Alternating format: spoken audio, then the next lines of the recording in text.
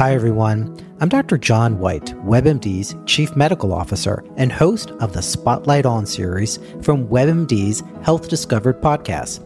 For this special two-part episode, you'll hear up close and personal journeys about being diagnosed with a rare type of cancer, multiple myeloma. I started in myeloma nearly 25 years ago. And at that time, the average expectation of life in someone with myeloma was maybe 1 to 2 years. But even just in this last 10 to 12 years, we have doubled, if not tripled, the average survival of patients. I saw a new patient this week, and we had this conversation that based on what we've done over the last decade, my expectation is that patient's going to live more than 10 years. Listen to Health Discovered on the iHeartRadio app or wherever you get your podcasts. This holiday season, the Tunnel to Towers Foundation delivers on its promise to do good and never forget the sacrifices America's greatest heroes have made for us with their annual Season of Hope. Between Thanksgiving and New Year's Eve, the foundation will deliver mortgage-free homes to dozens and dozens of America's catastrophically injured veterans, fallen first responder families, and Gold Star families. Bring hope to heroes. Donate $11 a month to Tunnel to Towers at T2T.org. That's T2T.org.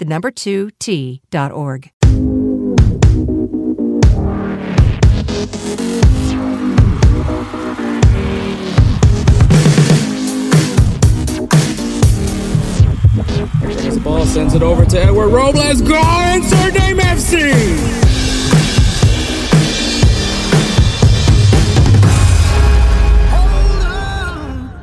What is everybody? My name is Hector Flores, host of Insert Name FC. And with me, as always, is my best friend and the other host of the show, Edward Robles, who's currently mad at me because we had to redo this. Oh, man. I loved it. It was a mess. What's up, guys? How you doing? I'm sorry.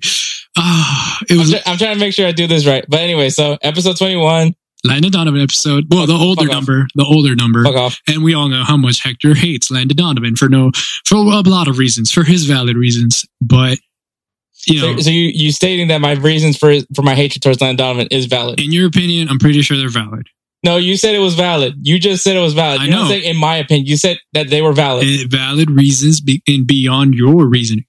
So that's why I'm saying, like, in your reasoning, you can't say that there's validity if it's just in my eyes. That's like, yeah, I'm letting you know that I'm not trying to change your opinion. You can't say it's validity because you know that the response is usually, well, that's your opinion, and you move on from it. But you're saying that there's validity in it, which means that there's validity in it in your eyes, and I don't want to take that away. Stop saying there's validity in it.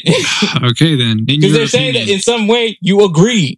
I don't. Then stop saying that there's validity in it. In your opinion. There you go. Jesus Christ. I learned the English. You mean English? Yeah, I need to learn it. Jesus Christ, man. Yeah, I need. But anyways, you want to give your little moment with Landon Donovan, go ahead and jerk him off. Yeah, I'll jerk him off. Sure, why not? But the Landon Donovan old school episode, the number 21. There you go. Yeah. See, it wasn't. Yeah. Christian Pulisic's better. Of course. Anyways. All right. So, we have a great show lined up. Once again, episode 21. You know what? How disrespectful is it that you're saying Landon Donovan, but the greatest 21 that has ever shown his face on the field is Andrea Pirlo. And you're a Juventus fan. I know. How dare you, sir? Well, that's the thing. I'm trying to bring the Americanized. I was going to say, are you going to try to say that Landon Donovan's better than Andrea Pirlo? No, I'm saying I'm trying to bring it over to the American side. I don't fucking care. This is a soccer podcast. This is a general soccer podcast.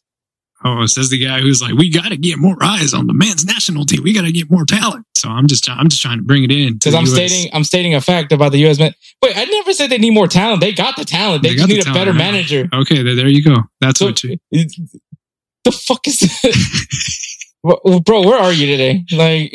Clearly, I'm still at work, but I'm here. Just don't let it get to you. Any little thing I say about Landon Donovan being so great or whatever, it kind of gets to you. Because he's not great.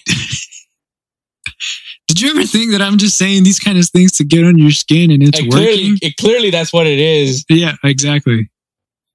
Because you ride his jock way too hard. What are you talking about? Okay. I only have one Landon Donovan jersey, and it was on sale. Number 10. That was it. That was the U.S. men's national team. He's still riding on his jock. He was a good player back then. A good player, not a great player. A good player. I'll give you that. I'm not saying that I don't think he's a bad. I'm not saying that Landon Donovan's a bad player. I just said the dude just didn't know when to retire. Begin the rant. No, I'm not going to give a fucking rant on this. I'm just saying. I've stated that I know what Landon Donovan has done for U.S. soccer. I know that he's a talented player.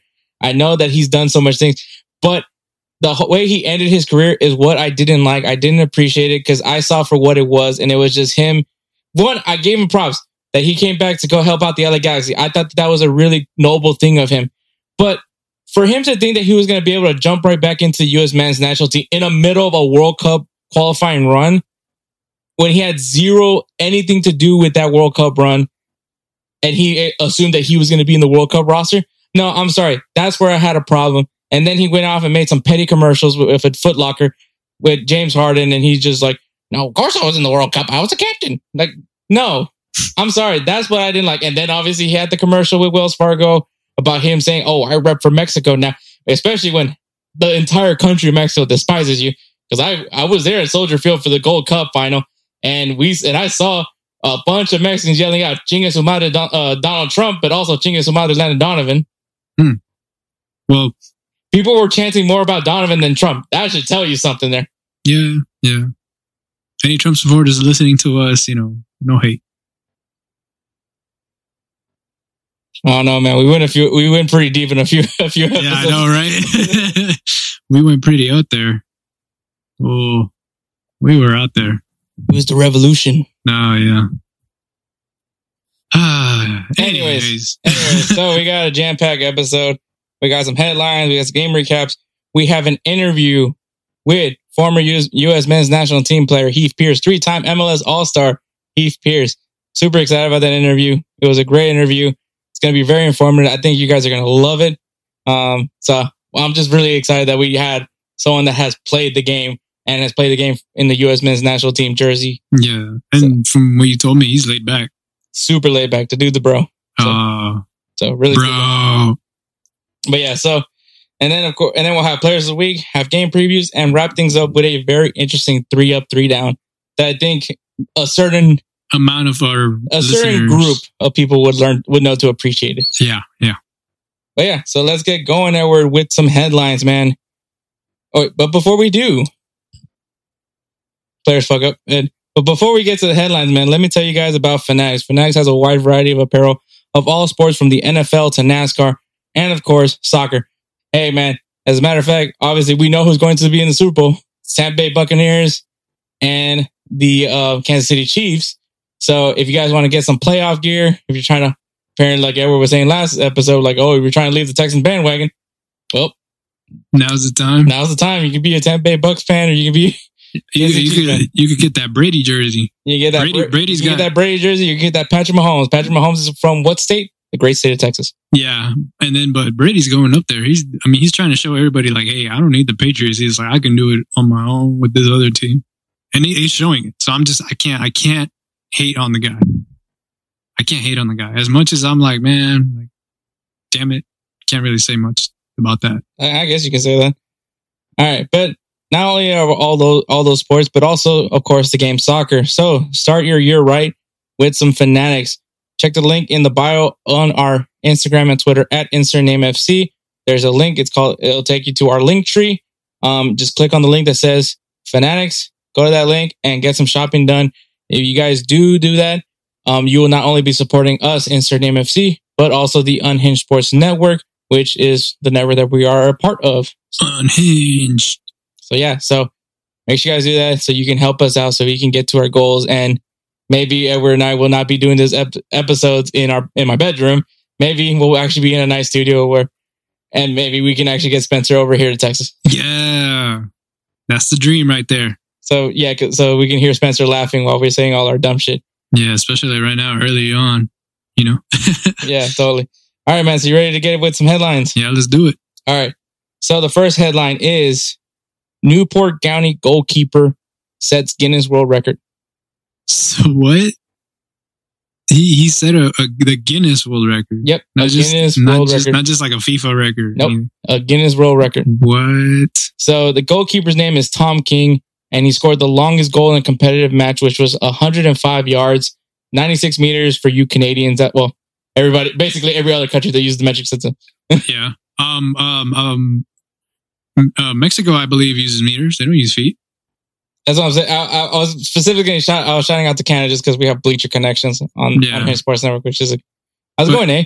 But let's face it, everybody else in the world uses the metric system. We're the only ones that still use this, which the feet and inches and miles. It's kilometers in some areas. Yeah, but that's where we live in. Yep. Anyways, but yeah, so like I said, Tom King scored the longest goal. It was a Guinness World Record. I mean, I don't know if you got to see the video. It got pretty viral when it happened. So did he do it? Did he do it off the line? Like let's say it was a goal kick, or I want to say it was, or at least it felt like it. At least it basically was from goal to goal. Yeah, because I mean that's 100 yards. Yeah, 105 yards. So yeah, I'm trying to think. Yeah, I think it would be basically from inside his box. I mean, if you need a reference, man, you just got to remember, like, especially here in the U.S., when you have like soccer fields converted from football fields, and you kind of get to see like how big a soccer field is compared to a football field. Right. You're really just not going to say anything while I'm drinking water. Thanks. No, I mean, thanks, man. I'm just trying to see.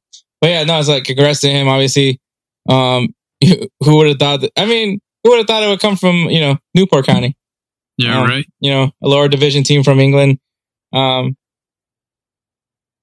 So I mean, it's interesting. Might be a lot of people might start like trying to do some FIFA career modes like Road to Glories with Newport County just because now they have a Guinness World Record winning goalkeeper. That's crazy though, man. Like, not only did you score a goal from like long distance, but then you break a Guinness World Record. Yeah, actually, I saw it right now. That goal was basically from a goal kick from inside the little box, inside his box. Mm-hmm. He literally just kicked it. It took a bounce, so it went all the way. Everybody basically missed the header. It took a bounce. It bounced up, and when it hit that bounce, the goalie on the opposite team was already kind of outside. And when it took that bounce, it jumped up, and the goalie tried to reach for it. I couldn't touch it, I guess. It took a bigger bounce than he thought, and it just went in. So I was like, what? Yeah, that's how it goes. What the hell? That's just how it goes. It was a long-ass kick, though. Like, I saw it. I know, that's what I'm saying, man. It's impressive. Shoot. So, I don't even know if I could pull that off. Congrats to Tom King. Congrats, eh? Definitely a big part. What the fuck was that? Leave me alone. Congrats to him on the major feat. All right, man. So you guys know I've been actually pretty good at kind of, showing support to our women's soccer players. As of lately, obviously, you saw me give a shout out to Sarah Fuller. Yay. The real GOAT, Christine Sinclair. I didn't know the name. I've just had a long day at work as well as I ever did. So, automotive industry life. But anyways, yep. But yeah, so we've been holding it down. Obviously, we know US. We know the soccer team that dominates at least their international stage. But I think the women's national team just got a little bit stronger, which it's talented. They already have talent. Like they have the talent, they have the skills, they have the players. Their fifth string is probably significantly top tier in the world as well. Like we like it's just like that's how it is. But anyways, they just got stronger because they added a big name to their. I'm sure eventually will be in the rosters, but will right now currently dominate the NWSL, and that is Trinity Rodman. Why does that name sound familiar? Because her father is the dominant center, former Chicago Bulls player, former LA Laker, Dennis Rodman. Yeah, that's crazy. Well, I haven't really seen her, but does she have his height, maybe, or? I mean, I never actually like looked at her measurements, but I mean, she looks up there. She's up there. But yeah, man. I mean, that's pretty intense. Like that's insane. Like, I think if I'm not mistaken, I did see a video of Dennis Rodman like kind of putting his little girl in soccer, and but it was just like, you know, I didn't think much of it until right now. I was like, huh, you know, she's now, you know, she's 5'10". 5'10". I mean, considering, you know, that's actually pretty tall. I mean, I'm 5'9", so she's an inch taller. I mean, Dennis Rodman is 6'7". Yeah. So, okay, maybe he wasn't a center. I mean, he had a shit ton of rebounds. I'll give him that. So I guess maybe that's why I thought he was a center. He was just aggressive as hell, man. The man just knew how to rebound, man. He was the rebound king. Yeah, man. Going back to Trinity though. So Trinity Rodman, she is the youngest player to ever be drafted into the NWSL. So I mean, that's pretty badass.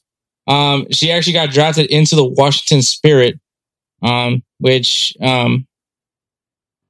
once had Rose Lavelle. I don't know how their deal was, because I know she's currently in Manchester City. Yeah. So I don't know if that was a loan or if I think maybe Washington has her rights if she ever chooses. Yeah, I was about to say, do you think they have that loan to buy option?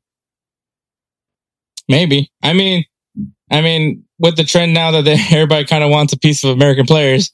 Yeah, I mean, look what happened with Weston McKennie. You know, that from Schalke, loan to buy, and they went to. Yeah, but I mean, I'm not entirely sure about how that deal went down, because I know like a lot of NWSL players, like I know they go, you know, play in Europe and then like eventually come back. Like, I mean, Rachel Daly did the same thing, went to go play at West Ham and now is back with the Houston Dash.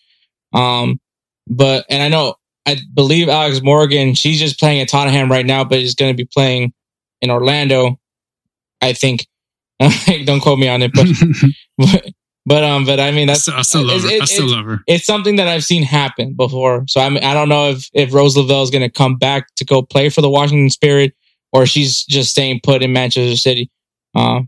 Maybe something I should probably look into, but I have not. But yeah, so you know, Trinity Rodman, man, she's out there to make a name for herself, and I mean, to be the youngest player to ever get drafted into the NWSL. Granted, the NWSL is not necessarily like has a long history of a league, but I mean, the league's pretty exciting. I had fun watching the Challenge Cup. I had so much fun watching their fall series. Like, it got me wanting more from the NWSL because it's a really fun league. I think there's a lot of talent. I mean, they have Martha, which that's a pretty big name. That's a big name in women's soccer. Mm-hmm. Christine Sinclair, is in that league as well. So I mean, there's a lot of talent in the NWSL. So I mean, to now throw in a young talent like Trinity Rodman and to see what she's going to do in this league in a team like the Washington Spirit, which I think is a really good situation. I think Washington is actually a pretty good team. So to put her in that position to go play with a really good team, I think she's what? We'll keep an eye on her just to see how things go for her. Yeah, and I can't wait to see her in the women's national team. I think there's gonna be a lot of coverage on her. Do you know? Unfortunately, it's because of her name. Yeah, but I think that she's gonna keep the cameras on her because she's gonna prove that she's more than just Dennis Rodman's daughter. She's more than just the name of Rodman. She's gonna make her own name. If anything, maybe, I mean, you know how some players have like their first name or like even their middle name as their jersey name. Maybe she might actually just put Trinity on her jersey. I don't think so. I think she's been. I mean, she's proud of her name. Don't get me wrong. I'm just saying, like, you know how sometimes they feel overshadowed just by the name. Yeah, but I don't think that that's her situation. Okay. I don't think she's like, oh my god, like people are just gonna think of me as Rodman, you know? Yeah. Though I can't find a single picture of like, you know, the back of her jersey. But anyways, yeah. We'll, like I said, we'll keep an eye out on her and see how she does in Washington Spirit. I mean, I'm sure it's gonna be fun to watch, and I'm sure there'll be a bunch of Dennis cameos once people are able to be back in this. I mean, I think that there's like a certain number of fans that could be in the stadium, but it's still not like, you know. Yeah. Once all this pandemic stuff is over, hopefully. But yeah, so now going into the final headline, and that is Frank Lampard has been sacked. That actually took me by surprise. I did not expect that at all. So this just happened today. So well, actually, if you guys are listening to this Monday, this is dropping on Thursday. So, but we record on Mondays. So this just happened on Monday. So Frank Lampard is fired. And I can understand why. And let's hear your reasoning. I mean, you did spend a shit ton of money this summer. Shit, two of the players were basically almost 100 million. But no, because it's four guys that they spent. Timo Werner, Kai Havertz, just in those two. Ziyech. But I'm saying just in the two German players, I think that was over 100K or 100 mil. But I'm just saying, like, you spent a lot this summer. You were making moves to win the EPL. Yeah. Like, your goal wasn't to finish in second. Your goal was to, win the whole damn thing, which is asking a lot, especially when you have Man City and Liverpool the way they've been playing. Well, then again, Liverpool and Man City have been playing the way they've been playing. And then once again, Liverpool and Man City have been playing the way they've been playing, and they're currently at 9th place. Yeah. So, I mean, I get it. I get why Chelsea would be wanting to sack Frank Lampard. I mean, you can say all the positive things that Frank Lampard has done. But the big issue, at least when Chelsea has kind of had their struggles, because they kind of fell off. They fell off pretty bad. And I think it's just the fact that guys are playing out of position. Timo Werner hasn't really been playing in his comfortable spot. He's been playing kind of on the wings.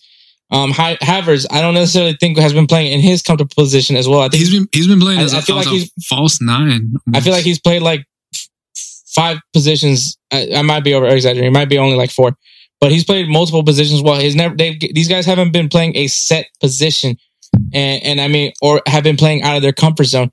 So it's like one of those things where, you just haven't really gotten the best out of your roster. And once again, you spent a shit ton of money. Yeah, and shit ton is putting it mildly. So you spent a lot on this roster, and it's not living up to your expectations. I mean, yes, it's Frank Lampard. It's a legend. It's a club legend and all those things. But, I mean, you want to compete and you're just not going to compete.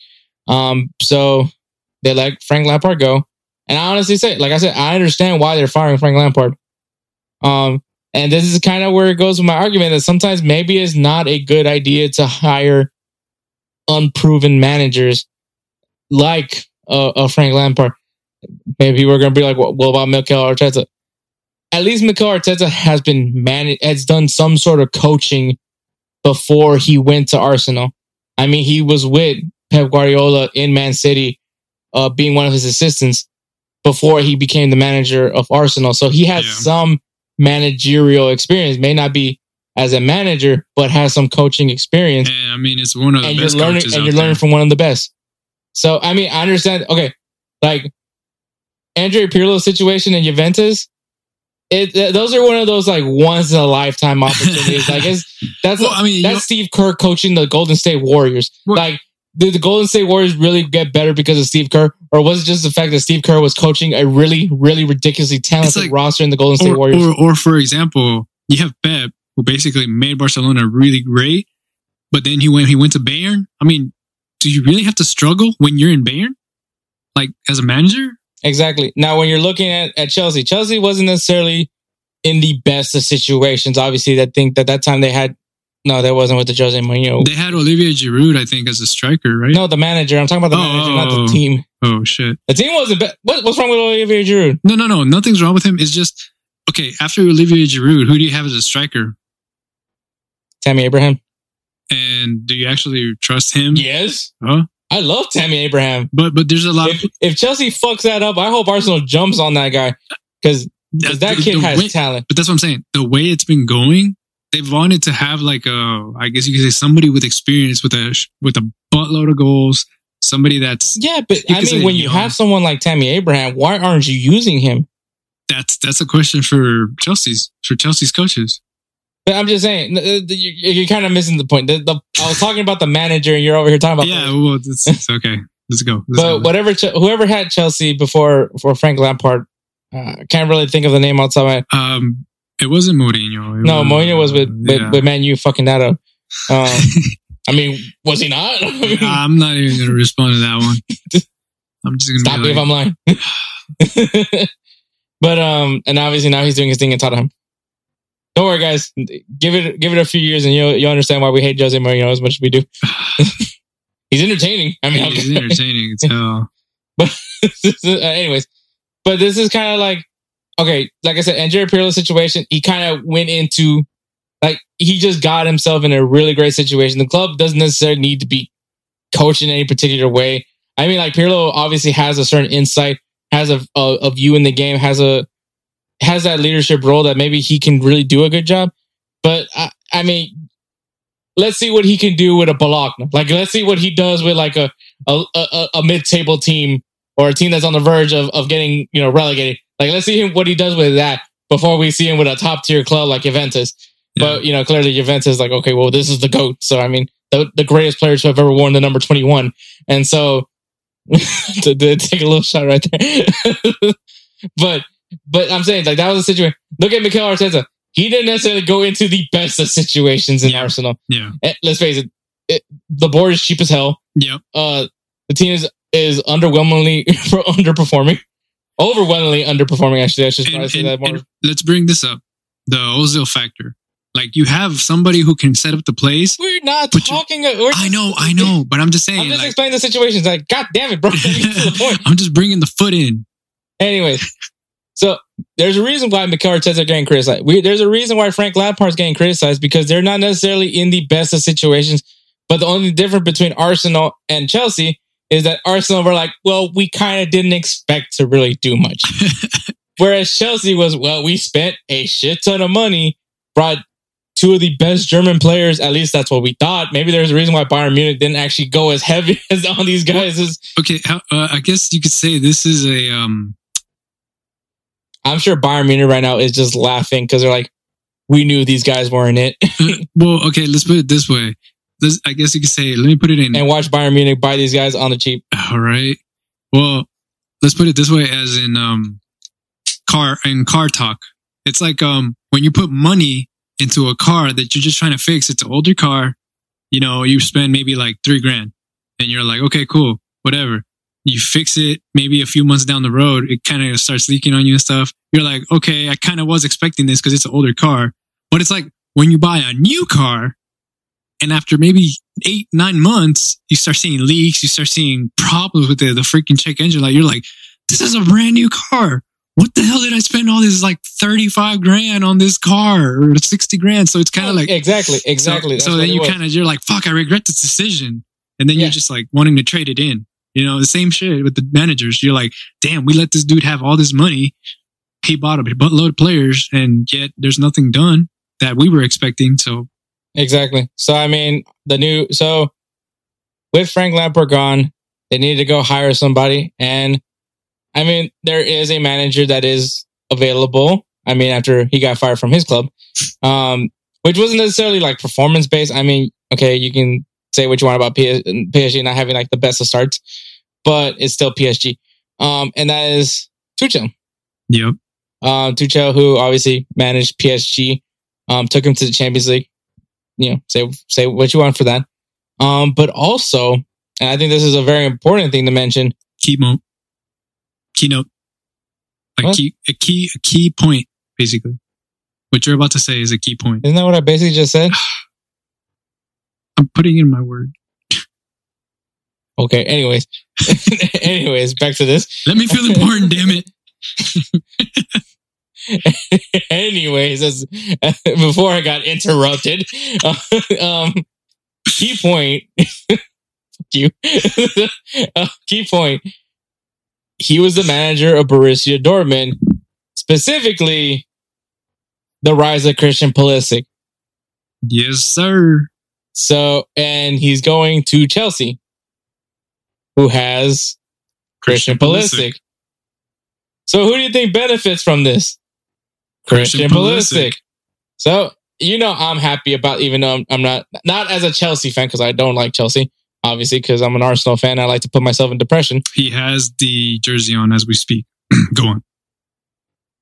But as an American, as a USA supporter, this is great for Pulisic because I know, well, at least I know that the chances of him playing more often is going to be a lot higher because of the fact that Tuchel knows Pulisic, and it's one of the few players that he has a lot of familiarity with because, well, he managed the guy. So I mean, I think this is a good move. I think Tuchel's a proven manager. We've seen what he can do in Dortmund. We've seen what he can do in PSG. Sometimes it's a good decision to go and get guys with experience.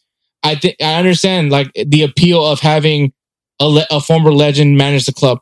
Like Stevie G, that's like a once in a lifetime situation. Once again, Rangers. See, that's proven though. Rangers wasn't great. Yeah. Rangers were not great when Stephen G took over.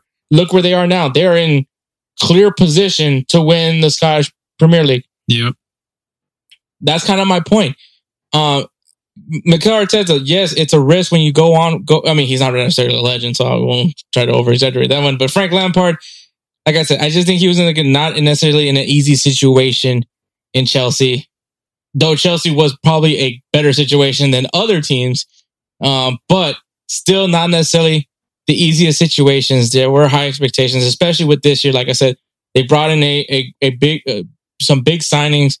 Like you said, they spent damn near 100 million on two guys specifically, but they spent a lot, and their expectations obviously were really high. And to be in ninth place, it's not a good place to be in, especially when you have such high expectations. And especially when you have like these, let me put it this way. When you have such well-known up-and-comers in the Bundesliga, in the world, so you're thinking like, this is the future of Germany, basically. And you're actually squandering their talent. And so at that point, you also have to think about it internationally. Like, are they now that you see how they play in this league, and if they're playing out of position, when you try to put them back in that certain position that they normally play in, are they actually going to play up to their standards? Exactly. Especially with Germany being such a disciplined team. I'm actually excited to see what Tuchel can do with only, I guess, like 6 months, less than 6 months in the season. See what he can do in the second half of the season. I don't know if he's going to actually really be able to do any big transfer signings, just because of the fact that, like, I just don't think it's going to happen. But I think also the fact that maybe Chelsea probably spent whatever they planned on spending. Possibly a little bit more. I know they did send one of their players to AC Milan. AC Milan has been making some moves to kind of have a strong finish for the second half. But I mean, Chelsea, I don't necessarily think they made any moves. At least not to finish the season strong. But I mean, I think Tuchel is the right guy for it. I think it is. Well, may I say something? I think. May I say something? Yeah, because like I don't want to cut you off anymore. It's probably going to happen in the future. Now you care about cutting me off? No, it's probably going to happen again in the future. But like I was going to say, I think Tuchel has more than enough to work with, especially with the new players. Oh, I totally agree. I don't think that it's one of those things where like, man, I got all this work to do. It's like, I actually have a pretty talented roster. He has. I have Christian Pulisic. I have Conte. I have Giroud. I have Tammy Abraham, Ziyech. I have Timo Werner, Kai Havertz. I can pick between Kepa and Eduardo Mendy. Yeah, it's just like, okay, no, I'm like, I'm not in a bad situation. I can work with what I got. It's like, and the thing is, with him being in the Bundesliga for a while, I think he can work with the German players as well that he has, the new players, so he can actually try to position everybody in the right spots, maybe with everybody. Basically, he's worked with a lot of players, and he has that experience. I think it's going to be really interesting to see what his roster looks like for his first match, because I think it's going to be very telling. I think it's also kind of weird that I believe Chelsea had a big win before Lampard got fired. Yeah, so that's it's like, man, I won and I still got fired. Holy shit! I think what should have happened is they were waiting for Chelsea to freaking just bombard the opposite team, their opposing team. So I think that's probably what the board was waiting for, and it didn't happen. Bombardment. I mean, if there was a time they fire anybody, it was probably when they lost to Arsenal. That's coming from an Arsenal fan, so I'm just saying. Oh, because I wouldn't shut the fuck up. It was like, we got Frank Lampard fired. Yeah, there you go. That's my trophy. You know what? I would love for you and for my coworker Bert to go at it, because he's a Chelsea fan. So that dude was so upset when he was like, man, he was always saying, man, how the fuck are you gonna lose to Chelsea or to Arsenal? And like, yeah, I would love for both of y'all to go at it. When you say go at it, do you mean like no, like just fisticuffs? no fisticuffs, no fisticuffs. I'm talking about words. I'm talking about y'all are gonna bring out some fucking soccer nerd shit, bro. I promise. He's a very analytical person. He don't play soccer jack shit. But he wait, what are you trying to say about me? You know your shit. You play soccer. He's like, he knows his shit, but he goes big time for Chelsea. He's a big Chelsea fan. So, oh man, I don't know. As of right now, I can't really brag about Arsenal. No, that's what I'm saying. I was like, I would love to. We suck. You should be like, oh yeah, well, at least we're mid-table. I don't even think Arsenal is mid-table. I mean, just bringing it out there. Just trying to show him. I can just see like it's just me and him like, no, my team sucks. No, my team sucks. You know what? He's not working tomorrow. At least my team didn't spend over. That's the only thing you can counter with. We suck because we don't spend money. Yeah, right. It's like we got a tight wallet, and you guys have an open wallet, and you still suck. You got Timo Werner. We got Lacazette. Yeah, oh man, but I mean, it's just. I really am interested in seeing how the Chelsea team is going to turn out with this new manager. Like I really do. Oh, I totally agree. I think he's going to be able to use it. Now it's Frank Lampard. Now we can make Frank Lampard jokes now. That's our new Pochettino. Oh God, damn! I wonder where he's going to end up. MLS. No, I don't.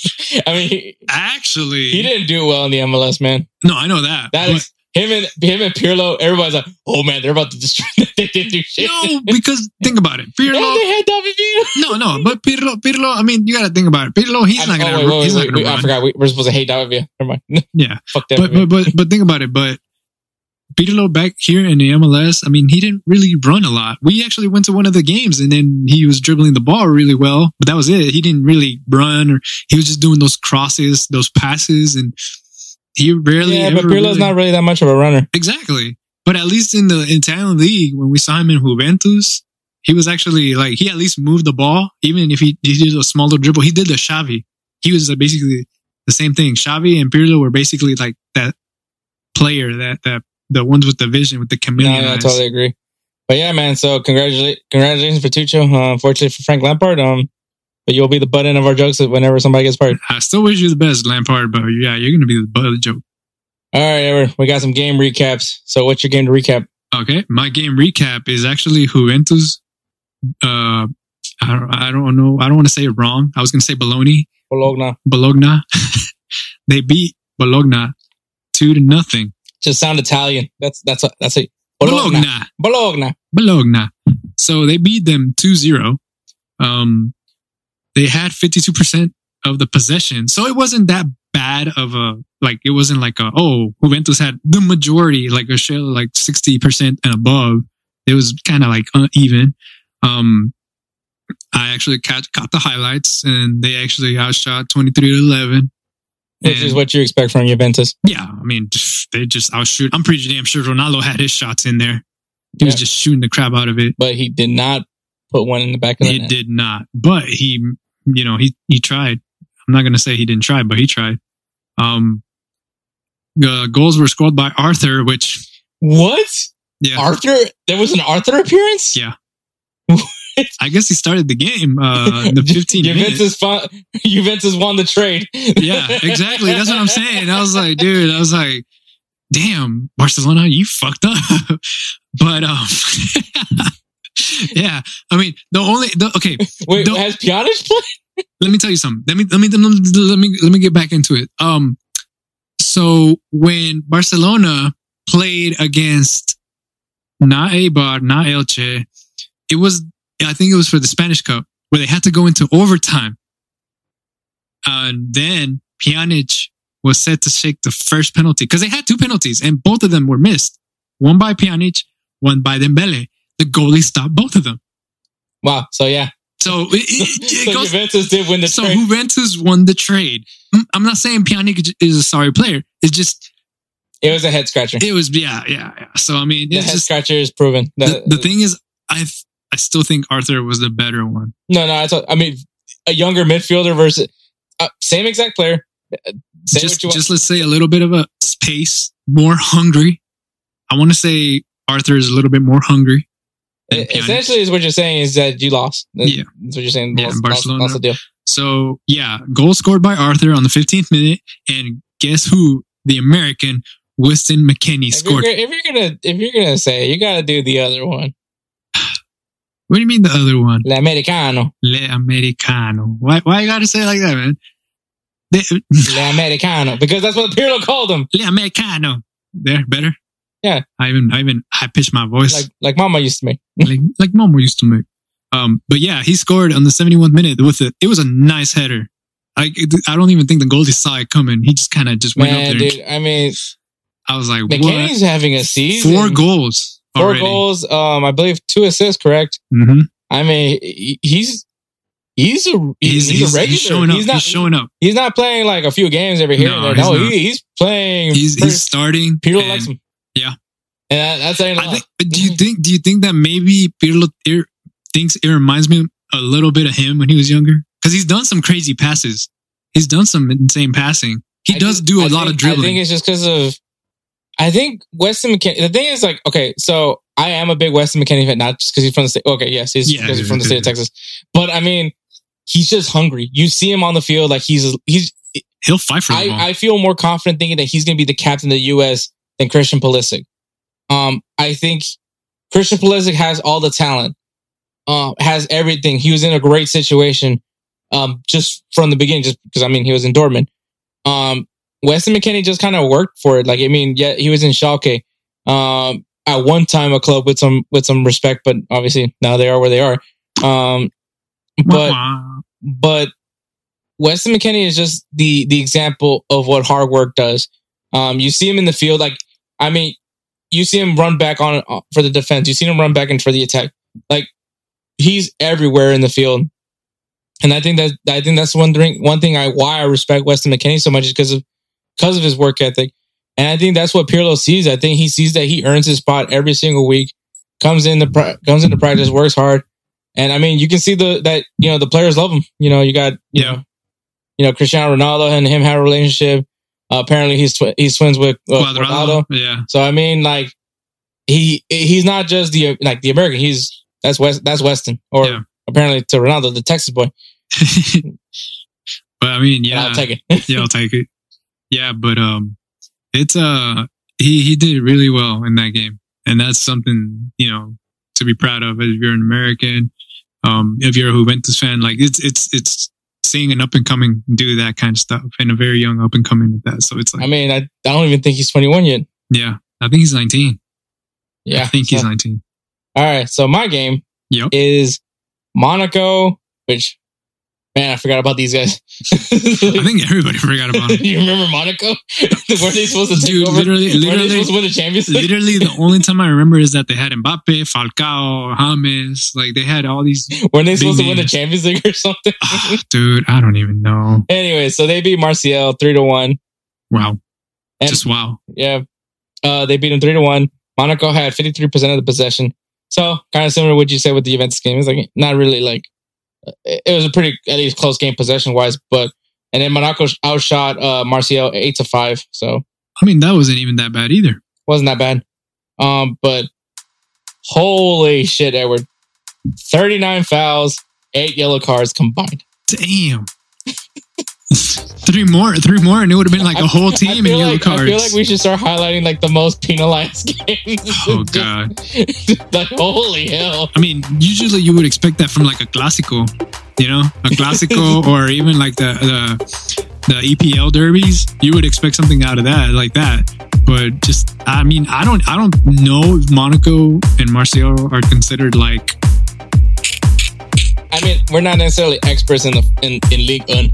But I mean, like, good God. Yeah, bro, 39 fouls. Ooh. But yeah, so congratulations to Monaco. This is your one time that we talk about you, aside from whenever I'm like, hey, remember Monaco? God. Talk about kick a person when they're down, Yeah. But, so those are the game recaps, man. So, we'll go ahead and send you guys over to my interview. Well, I want to say our interview eventually. I think the only way we're going to actually have Edward in the interview, because I mean, we do the interviews like usually whenever I'm off. So now Edward's working, or he has the boys.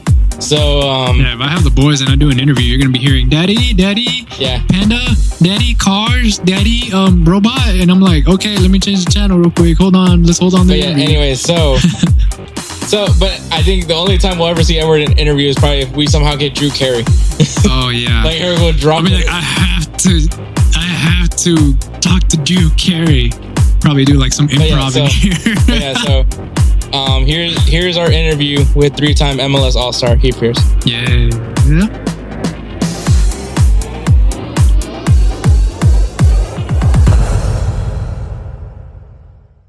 All right, guys. So here with me, I have a very, very special guest. 11 years of professional soccer experience that includes the Bundesliga, the MLS, 3-time MLS All-Star, 35 caps with the U.S. men's national team. You've probably seen him on ESPN, Fox, beIN Sports, and I think also at CNN. And currently the Chief Creative Officer for Four Soccer Ventures, Mr. Heath Pierce. Hello, how's it going? Man, I'm like, so I mean, obviously my podcast is we're like now, well, this will be featured on our 21st episode. So we're very like new, and to get like someone like yourself is pretty huge for us. Especially with your background in content creation, because I also believe you did some work with Copa 90. Mm-hmm. Yeah, I spent 4 years. I actually retired and went to a company at the time. It was called Kick TV. It was bought by Copa 90. It eventually became part of the Copa 90 family, and spent 4 years there doing on-camera work after I retired. I actually ended up retiring because of the opportunity, and comparing that to other contract offers that I had to keep playing just seemed like a good chance. So yeah. I got to spend some time at Copa 90 for quite a while. That's cool. So we always start off with this is kind of asking everybody what got you into soccer? Like what made you fall in love with the game? Good question. Honestly, I think it was just playing with friends. I grew up in a part of California, very multicultural from... it was a agricultural area, so a lot of farmlands and dairies and ranches, and so we had a lot of Italian and Portuguese people, a lot of Mexican people, a lot of Middle Eastern people, and so there was just this natural culture of soccer in my neighborhood. So we had a lot of kids whose dads, none of them knew how to coach or anything like that, but knew the game, right? Which in that part of for Northern California at the time was rare, unless you grew up in most likely a Mexican or Hispanic community. So there was a lot of culture of the game, and all of my friends played it, and we had dads that were coaches, and it just was the easiest thing to be able to do, right? Just get together and kick a ball around. And so it became kind of a common point for all of us kids to go to the park and play. And that's sort of how I fell in love. That's always the best part, is like, you don't really need much. All you need is a ball, maybe like a few like rolled up, like, jackets, and use them as goals. And you can just have a game like that.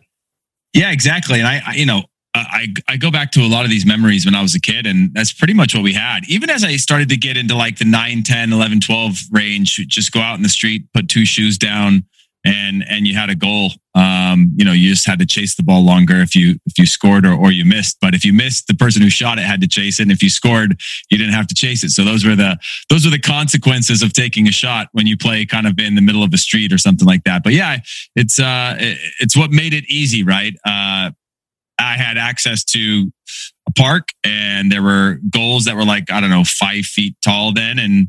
And we all grew up, me and all my friends that are still my friends to this day, grew up in the same neighborhood. And that was sort of the meeting point. And it still is now for all of their kids. I don't live there anymore, but my friends that still live there, that's the meeting point for them and their kids now, is the playground where the soccer fields are.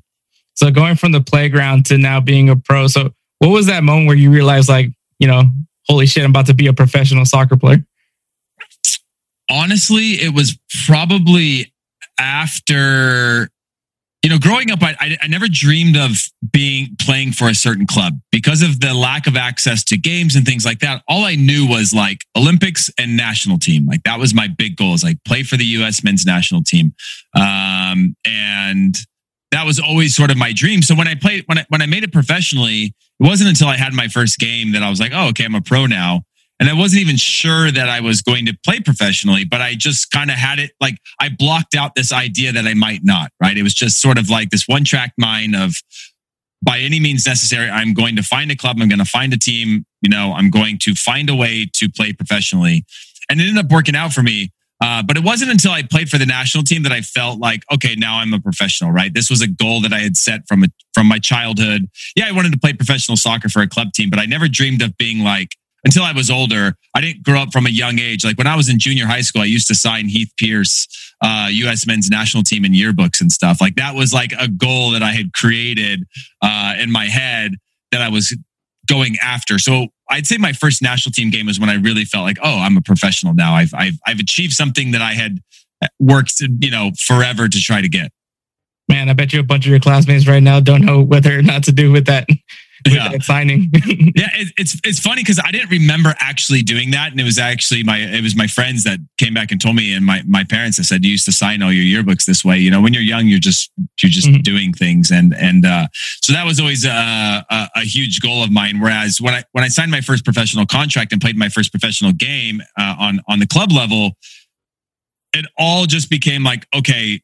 Almost like chasing a high, and then it's like, okay, what's next, right? How can I improve? How can I get better? How can I get to a bigger club? How can I, whatever? I didn't have a chance to stop and enjoy it. Whereas like my national team debut, I really had a chance, even though I only played like 20 minutes in that game against Scotland, in Scotland, I subbed on for DeMarcus Beasley. Like I was now on the field with my heroes, many of which I had grown up watching. And it felt like this whole like, oh wow, take it all in. Like I played for the national team. I remember every moment of that. Whereas like my first club game, I don't remember a lot from that. So talking about the club level, you did end up playing abroad. What was it like being an American player, playing in, obviously not in the United States? Yeah, it was different in every place. In Copenhagen, it was easy because everybody spoke English, right? And everybody was well-read and very cultured. And so they had an understanding of what it was like, in the U.S. It was hard at times because it's such a small country that they're all used to traveling around Europe and things like that, but they don't know what it was. They didn't know what it was like to be 9 time zones different for me and this far from my family and the ebb and flow of being a professional athlete. I didn't have a team of people around me like all my teammates, right? We had a couple foreign players, but for the most part, they were domestic players. And, the furthest they could have lived is 3-hour drive from their parents if they were from Denmark, or maybe 4 max. But everybody grew up close and had their network around them, had their friends and had everything. So like this was just their job in their life. Whereas for me, it was a complete fish out of water type thing. But living in the city was easy just because you spoke English. They spoke English. Whereas when I moved to Germany, almost no one spoke English. Unless you were like 18 or younger when I got there, then you were learning English in schools. But anybody older than that was learning like Russian or Polish or other second languages. So that was a bit of a struggle. And it wasn't until I learned German that I really felt like, oh, okay, I really like it here because now I can communicate. I can go to the grocery store. I can go to a restaurant, and the people also accept you a lot more when you try to immerse yourself in the culture. So yeah, there wasn't a whole lot of distinction to being American other than just being a foreigner in a foreign place. So, but yeah, they were both fantastic experiences. And then finished my career in Sweden, and very similar to Copenhagen, people spoke English and was just people were really warm and kind. I think it's interesting how, you didn't really hear about many American players that were playing abroad. I mean, there was like a small handful that did, including yourself. And now it just seems like every day now we're finding out another American. Like recently, Hope is the new name that we're finding out over in Schalke. So what do you think has changed over the years where now it seems that everybody's trying to get their hands on an American player? Honestly, Major League Soccer's, I think, the main credit for all of this stuff. The development academy from US Soccer that's now going to be MLS Next. I think all of those things that kind of go unrewarded are the main factors for the success of the players now. There's not, outside of Christian Pulisic, who was probably just a little early on the MLS Academy side. You've got Weston McKennie was in an academy. Tyler Adams was in an academy. Hope he was in the development academy. Like these guys are all part of a system that is now starting to make sure that we don't have a bunch of players that fall through the cracks locally, but two, have an ability to recognize talent and develop and nurture talent that's now creating these pipelines of players that are happening regularly, right? We have these, like, we're seeing, 7 players in the knockout rounds of the Champions League. And this is just the beginning of the amount of players that we have. Like, the pipelines are super, super deep. And it's all because these guys are stepping into, my generation, we went to the best you could get was going to Bradenton for IMG Academy, a part of the residency program.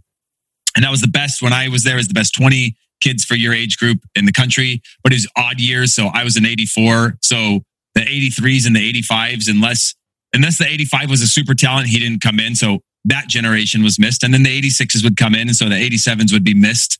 And so it was just a really broken system. Whereas now, and also you had to move away from home at 15 years old. Whereas now these kids are able to be in professional environments with professional training, also understand the rigors of what it's like to be a professional at a young age. So, you go over to Europe at 18, 19, 20 years old. When I got there at 20, it came from a college environment, right? We played 4 months of the year and my environment was as close to a professional environment as you could get. I played under a guy named Clive Charles. He was the Olympic coach at the time. And his whole purpose was, I want to develop pros and develop people. So it was a professional environment, but it was still seasonal. It was still part-time versus now these guys that go to Europe, they've been in the system where they're training every day, training twice a day. They have long preseasons. They're expected to eat and drink a certain way and carry themselves as professionals, which was, I think, also a part that was missing. It's just a normality now. Man. So obviously you kind of covered the youth development part of the MLS, but how have you seen the MLS evolve from, as far as in your perspective? Just go look at the All-Star teams. The All-Star teams that I was on versus the All-Star teams you have now in terms of the quality of players, the age of the player, the name of the player. It's just, obviously, I think it's a harder place for Americans to develop in the first teams. I don't think every player should go abroad. I don't think every player should stay. But because of the investment and the mechanisms created to improve the rosters, there's less of an emphasis on developing Americans now, because it's not Major League Soccer's job to develop Americans in the first teams. It's not U.S. Soccer's job. It's the player has to be able to compete. And so I think there's still some gaps missing there, but the quality of the league itself, you're starting to see, Atlanta, for example, is taking these top players out of Argentina that are linked to huge clubs in Europe and spending the transfer fee and bringing them in at 21, 22 years old, knowing that, hey, there's a huge upside and a potential to sell these guys on. And Miguel Almiron, for example, knowing that there's an opportunity for that. Obviously, Houston's one of the few MLS clubs that has such a large Central American contingency now, right? It used to be when they first created these mechanisms, then we were developing all the players from Central America were coming to MLS. And now we're going to South America. We're going to South America and we're going to some of the bigger leagues and bringing in better players. And so I think that's pushing, limiting the opportunities for some of the CONCACAF countries as well.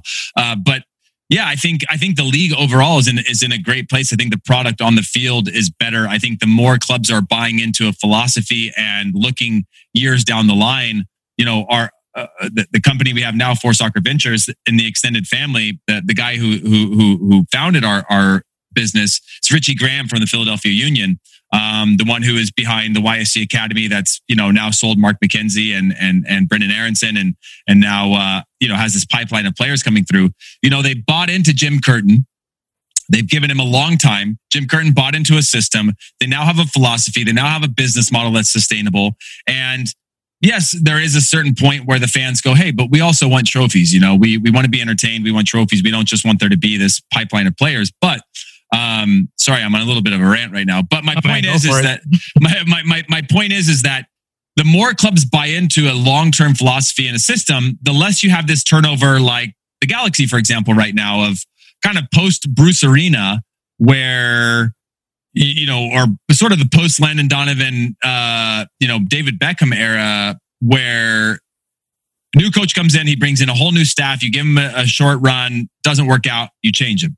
Next coach comes in, same thing. Whereas the more you can buy into an actual system, so you're bringing a coach that buys into or agrees with the values of the club, the more that you can keep a coach around to help build into that project, like a Jim Curtin at Philadelphia Union. Jim Curtin didn't have a great start, but it was a process, right? They were building up their academy. They were building up their first team. They were building up their sporting philosophy. And I think the more clubs do that, the better this league is going to be for a number of different reasons. The more consistent the style of plays across teams are going to be.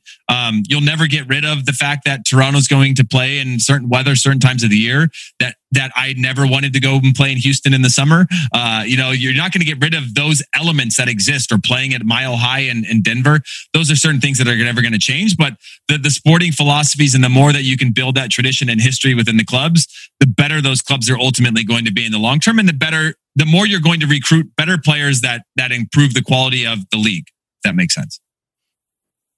So where do you see the MLS in the next 5 years? Oh man, that's a real hard question. It's hard in this pandemic year right now with the CBA happening and everything going on. I don't think that's going to set the league back necessarily, but I would like to see the league be considered by 2026 after we host a World Cup with US, Mexico, and Canada. A league that has completely different perception globally, right? It's no longer this whole, I would love to finish my career there. And I think we're way past that now, right? People like Messi can finish their career in Major League Soccer. People like Neymar, people like even Griezmann can come. But now we're starting to see players come at an earlier age, when David Villa came, when Giovinco came, when, even Thierry Henry came, not at the very, very end. And it's only getting younger. Wayne Rooney, same thing. I think Zlatan was a special example, but like I see it as a league where you're now competing with the biggest.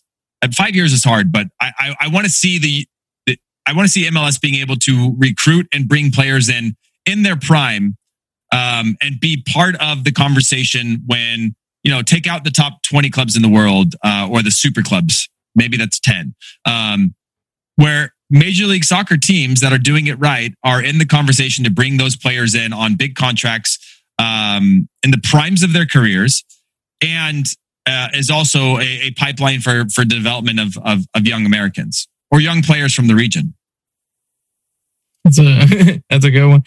And by the way, on that, I think also more players from Mexico, more interleague play will take place in the next 5 years, but more players from Mexico coming at the prime of their careers and on the younger side, seeing, competing with, instead of going to Chivas or America, can you offer the same sort of thing? Do they think that the salaries, the quality, all those things play into it? And I think we're going to see more of that as well.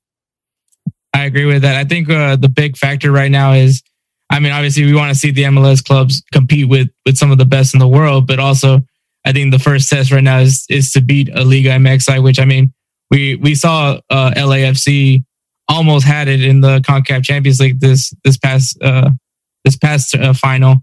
Almost doesn't count. Almost doesn't count. Doesn't count, but it's like you're almost there. You're kind of getting it, but I think obviously the first hump will be beating a Liga MX, but just to see where they go when they do get a chance to compete in a Club World Cup, if that's still going to be a thing. Yeah, it's interesting because, I remember going into that final, they were asking, I don't know if it was the Brazilians that were playing or somebody, talked about the Club World Cup is like the biggest tournament for the Brazilian league, right? Like you win domestically, or you win your intercontinental tournament. You go to you win Copa Lib, you go to the Club World Cup, you get to play Real Madrid. And that's it's their biggest thing. And I still think Club World Cup's probably not the biggest thing for Mexican teams or American teams. However, I think being the champion of the region is bigger than the Club World Cup itself, because it's just different. And I think obviously LAFC had this crazy hard run to get to the final. It should be seen as a success. However, it's still that last hump that Major League Soccer needs, whether it was the LA Galaxy before, or it was Toronto FC, or it was Montreal. losing Salt Lake, losing now LAFC, same sort of thing. It's a hump that I think MLS needs to get over to be able to really put itself in the conversation for best in the better league in the region or competitive with Mexico. To think that an LAFC or Atlanta, if you put them into Liga MX, that they could compete on a regular basis or challenge for titles, right? You need to be able to show that it's not just beating teams along the way. You also have to win those trophies in a final. I totally agree. Kind of now going with the U.S. men's national team. Obviously, you've been appeared in 35 games. How much has the U.S. men's national team changed, in your opinion? In what ways? Obviously, I think it's gotten younger. I think that was one of the big things to take is also the fact that you're seeing guys that are more not only doing well in Europe, but seeing guys that are also doing well in the MLS. Jordan Morris was one of the names that you think of. Obviously he's going on loan to Swan City. But now you're seeing, that combination of what you would hope for the U.S. men's national team, which is a combination of MLS players, but also abroad players as well. And so is that good mix and kind of, do you see it? How has it changed from where you were? Yeah. So to sort of take it a couple steps back, when I first got into the national team under Bruce Arena, it was primarily MLS players, and there was some players abroad. Bob was a mix. Jurgen was more Euro players than domestic. And the reason you're seeing young players now isn't because Greg wants young players, right? Like he still has it. It's not that he doesn't. It's just that we had this missing generation of players. So the U.S. didn't qualify for U20 World Cups, missed the Olympics twice. That generation of players never showed up. They're gone. Like I don't know who in the late 80s to early 90s born window are gone, right? And so now you've got this crop of players. That's the first generation of players coming through academies, the first generation of players that are in professional environments, and they're young, right? We're not talking about Weston McKennie at the prime of his career going to Juventus. We're talking about in his early 20s playing every game at Juventus, right? We're not talking about Tyler Adams. Like before, if Hoppy or Hoppa or Hope, whatever is, however you say his name, Matthew at Schalke, like we would have latched onto him and been like, this is our guy. He has to be successful. But prior to him scoring these goals, no one talked about him because we've got players everywhere. Josh Sargent plays every game in the Bundesliga. And even though he doesn't score much, we would have been like, this is the best striker we've ever had.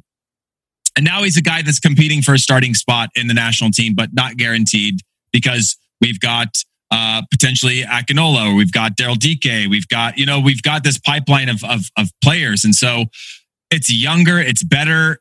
The default level of if these guys don't make it to the top clubs in Europe, they default to something that was better than our best guys in our prime, right? When you talk about Michael Bradley at Roma, coming off the bench, Clint Dempsey in and out of the lineup at Spurs, but irregular at Tottenham.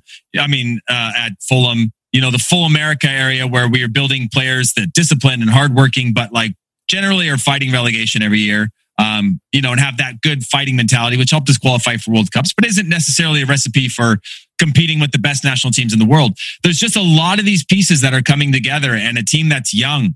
And so I think it's a blessing in disguise that we have a missing generation because these guys are going to get minutes. They're going to get caps. They're playing at big clubs.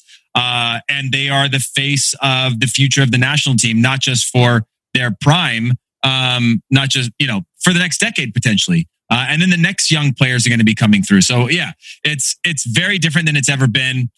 I think they're more positive with regard to social media and interacting with each other than we've ever seen. Every time one of them's doing well, like all those guys in the national team are all giving each other love on social media.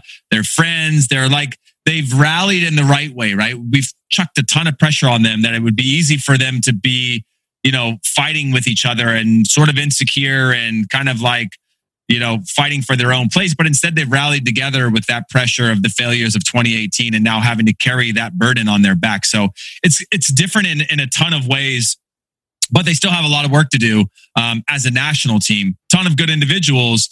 And the flip side is now what happens when you have club over country guys, when you have guys that are all come in and they're all multimillionaires and they are all stars in their own right. And now they've got to figure out a way to gel together, because that's the next step of where this is going that you've got to figure out. So, but it's a good problem to have and certainly very different than national teams have passed. But one thing that we had when I was in the national teams before was that unity under Bob Bradley, under Bruce Arena, that unity of what it means to play for the national team and what it means to qualify for a World Cup that these guys got to now figure out together. So yeah, it's positive, looking positive. So me and my co-host Edward, we've kind of said that I think we're in the beginning of a golden generation for U.S. soccer. That it's not going to be just competing for Gold Cups and qualifying for World Cups. We could possibly be looking at contenders once these guys have like that chemistry and that build, which I mean, I feel like they're building it as we speak right now. Would that be fair to say that this is a golden generation? I don't know if I would call it a golden generation. I think that's not giving credit to what's in the pipeline. I think this is sort of the arrival. And while I think it's by far the most talented we've ever had, I do think that there's going to be better players coming through that are between 14 and 17 years old right now that are going to be as good or better than this group. When you look across the U.S. soccer landscape, even 12, 13 years old, we've got players in these pipelines that I think the golden generation is still to come. If you compared this across the history, certainly it's the best. But if you're going to say golden generation, that is a cyclical thing, and therefore it's the peak. And I think the peak is still in the pipeline. If you have some of these players 2030, then I think you might be seeing a golden generation with some of these players that will be, in their 20s by then that aren't even professionals yet. So basically you guys basically paved the path, and now you have this crop of players kind of, I guess, putting cement on that trail for what's the futures to come. Yeah, I think these players are the current players, the older generations, I think did a lot, but they didn't do my generation didn't do a lot we did a lot to earn respect as Americans. We did a lot to earn respect as the American mentality. But we didn't do a lot and I don't mean just my generation. I think soccer from my generation didn't do a lot to compete on the global stage with the best teams, best national teams, best and have players in the best club teams. For a number of reasons, developmental and all kinds of other stuff. Whereas I think this crop of players have Jose Mourinho talking about them. This crop of players will cement the U.S. as a developmental power, as a respect that these players can now play regularly in the biggest teams at young ages, not just in the prime of their careers. And I think the back end of this crop of players with the front end of the next crop of players could be that golden generation. But I do think that this group is not quite, I would say not quite, just not quite the golden generation yet. I think it has some pieces that could be part of the golden generation in the future. But the group that we have now, I don't think we're quite to that yet.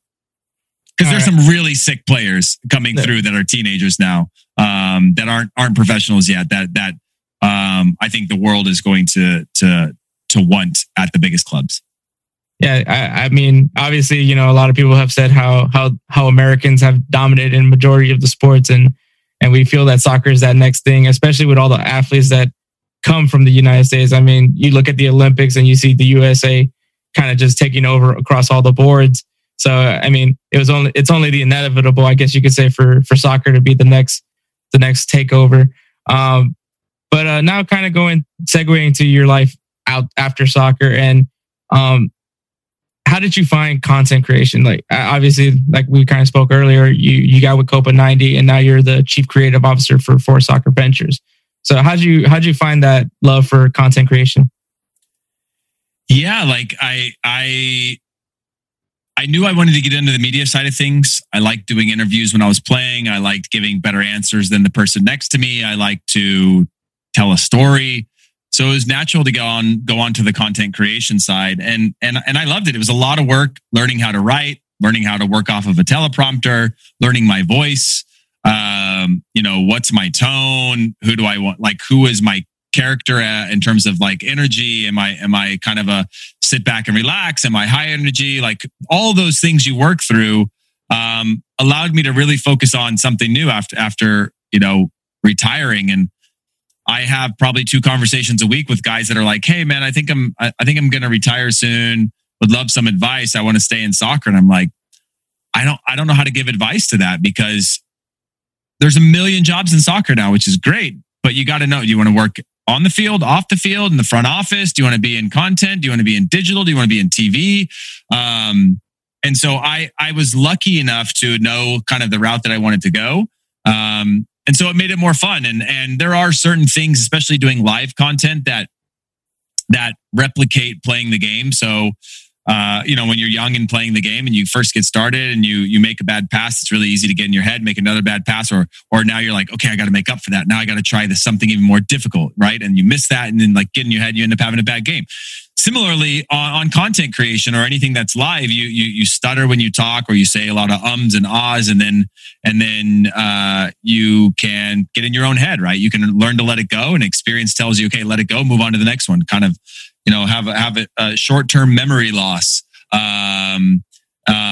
Be a goldfish, as they say, or you can get it in your head and you keep on making more mistakes and whatever. So it's got all these sort of elements that give you the same adrenaline rush where you lay up all night after a game thinking about, oh man, I should have made that pass. Same thing with content, where you lay in your bed and go, oh man, I could have done this better. I could have done that better. And so it allows you to tap into that passion that from playing the game, just in a different light. So, I've loved it, and Kick TV and Copa 90, I had, you learn the hard way, because, small teams, you learn, if you want to get something done, do it yourself type of stuff. So, it built really good habits, and helped me to find a new career that keeps me involved in the game I love. Man, that's the best way to look at it, man. So, we're going to have to wrap things up, man. Thank you so much for doing this interview, man. Like I said before the recording, I'm a big fan of you. I mean, obviously you're a defender. I used to play defense when I played soccer, so I always have a soft spot for defenders. But I mean, thank you so much. Something I always say is, time is very valuable. It's something that, you can never get, back. And whenever someone gives me time, I always want to show them my appreciation for it, because, like I said, time is valuable. So thank you for being here. And if you want to tell the listeners where they can find you, go ahead. Yeah, you can find me on all social platforms at Heath Pearce, HeathPearce. And you can find what I'm doing at foursoccer.com. Four Soccer Ventures is the group. We focus on things on and off the field, from lifestyle to trying to improve the game in the youth landscape. And develop more fans in the U.S. So if you can have a good experience on or off the field, hopefully that makes you a long-term fan of the game and helps grow the sport in the U.S. So that's where you can find me, and that's what I'm doing. And thank you so much for having me on. This is a lot of fun chatting with you, and look forward to hearing future episodes. All right, looking forward to it, man. Right on. So thank you, and have a good one. Thank you. That interview with Heath Pearce was brought to you by Fubo TV. Are you tired of cable? Well, we are too, and that is why we want to tell you about Fubo TV. Fubo TV is a streaming service that provides over 100 channels and without the hassle of a cable contract. If you click on the link on our bio, which is at Insert Name FC on Instagram and Twitter, you can go ahead and see the link tree. You'll see a link that says Fubo TV. Click right there and start yourself a 7-day free trial so you can try it for yourself. But I guarantee you're going to like it. Yes, sir. And Hector has it. He's been having it for years, so I'm pretty damn sure he can speak nothing but good. I'm a very happy customer. So start the 7-day free trial. but I guarantee you're going to want to stay. Yep. All right. I guess it's time for our players of the week. All right, Edward, who's your player of the week? My player of the week. Okay, so this is probably biased. I go for Bruno Fernandes, who he scored the winning goal in Manchester United. Surprising win over Liverpool in the FA Cup, 3-2. So that kind of puts it in perspective. Like, it was kind of like a, two-sided goal where Manchester United scored first, then Liverpool, then Man U, then Liverpool again. And then finally he came out and he scored for Manchester United and he got the win. I mean, it was impressive. I mean, the fact that, obviously, you and me both kind of counted out Man U. Yeah, we both chose Liverpool. So, I mean, they got it done, and Bruno Fernandes has kind of been the catalyst right now for I think everything goes through Bruno Fernandes, to be honest. Yeah, at this point, yeah. So I really think so. Respectively, deserves to be player of the week. Yeah. So my player of the week is Joseph En-Nesyri, who scores a hat trick in Sevilla's 3-0 win against Cadiz. That's good, and it's not like a asterisk hat trick where there's 3 penalties or nope. No penalties at all. Just straight up him. I believe it's just straight up him. I have okay. because not one said penalty. Okay. So that's good. So congrats to him. Yes, it's Cadiz, but you know what? Sevilla is a good team, and we've kind of spoken pretty highly on them throughout this show. Yeah. So we try to keep it, unbiased, but at the same time, it's like we kind of already know who's up there and who's not. Exactly. All right, man. So we got some games to. Oh well, first we got to congratulate Bruno Fernandes and Joseph. And then for the POTW. But yeah. So all right, game previews. So Edward, the theme for these game previews is Revenge Week. Revenge Week.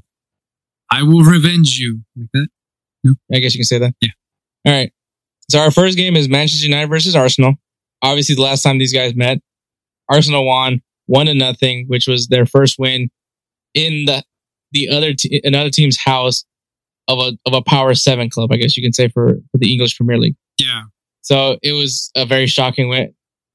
Just because I don't think anybody expects Arsenal to beat Manchester United. But then again, no, this is what it was, man. You have two teams that literally had no expectations. Yeah. And one is exceeding it, and one is just kind of like, well, we kind of saw this coming. Yeah. Well, I mean, we were talking about it earlier, and, you got Mikel Arteta, it's kind of like where he's expected to be at right now. Kind of like, I guess you call it rebuild. But then you got Ole Gunnar, who, to me, is like a goofball. But yet somehow he's pulling it off. Yeah, and somehow he's like sitting on top. I don't know. Whatever he does is working. So let's just stick with that plan. I mean, you have to say it because Man U has not lost a single game in their last 5 games. Yeah. And Man U has scored 36 goals this season. Yeah, that's actually decent for right now. I mean, it's just... So what do you have to say at this point? Like, are you just kind of writing it out, just see where it goes? Yep, I'm putting it all on red. I'm literally in the roller coaster, no sissy bar, no seatbelt. I'm just there with my hands up, waiting for Ole Gunnar to just be like, all right, I'm going to put the brakes. Or he's just going to let us ride all the way to the end of the ride. And I mean, I just hope he keeps going with it. So who do you got? On this one, I have to say Manchester United. I agree with you. I don't think Arsenal. I don't think they're gonna get the repeat on. Hey, this is coming off of Arsenal fan. All right, so there's just so many questions on Arsenal right now. So I just don't think that this is, especially like there's so many question marks about this January transfer window. So we really don't know what Arsenal's going to do. And I mean, weirdly enough, Man U is the more established. I guess you can say that. I mean, I guess it's somehow it's showing up like. And without Pogba, by the way. Yeah. So we both got Man U. The second game, Bayern Munich versus Hoffenheim. Ooh. Last time these guys met, Hoffenheim beat Bayern 4-1. Not since then, but Bayern has won 3 of their last 5 games, and they have scored a total of 53 goals this season. Damn. Yeah, I have to say, I feel like Bayern is going to take this one. I think they get their payback. I'm not trying to take anything from Hoffenheim. I just don't think they're going to get the repeat. I really don't. The only thing that if Hoffenheim somehow gets a repeat and they actually still beat Bayern Munich, I mean, you said it earlier, it's something kind of impossible, but it's something to be. Even though they're props to them. I still think Bayern's going to win the Bundesliga, but that at least like that's going to be like Hoffenheim's bragging right. Like we beat the champions. Like they couldn't beat us this year. Yeah, so they won not because of us. But it's kind of like they're stopping the train. But we'll see. We'll see what happens. I mean, but I also got Bayern Munich. When Hoffenheim beat Bayern Munich, they did not have Robert Lewandowski, and I think mainly it was because they were resting Robert Lewandowski for the German Super Cup. Yeah. I don't know why, but they did. But yeah, so here we are. But Robert Lewandowski, there's no German Super Cup Hoffenheim, so I mean, you're gonna see. You're gonna see him. You're gonna see him. It's the inevitable. They're gonna go in there with their guns blazing, their teeth, their fangs out, and they're just gonna try. So we both got Bayern Munich in this one. Yeah. All right. Barcelona versus Athletic Bilbao. Last time these guys met was the Spanish Super Cup final, where Athletic Bilbao beat Barcelona 3-2. That's what happened. Both have won 4 of their last 5 games. So they're both in form, but Barcelona will be without Messi. Yeah. I mean, he got that suspension. And so right now, I want to say maybe Pjanic can take on the team, maybe Griezmann. And then on the wings, you got Dembele and Trincao, or as you said earlier, Conrad de la Fuente. You know, it could be. He could come in as a sub again. And I mean, he played good. He has the gruff. He wants to try and score. He passes. He fights for the ball. So I think. So in your opinion, can a Messi-less Barcelona beat Athletic Bilbao?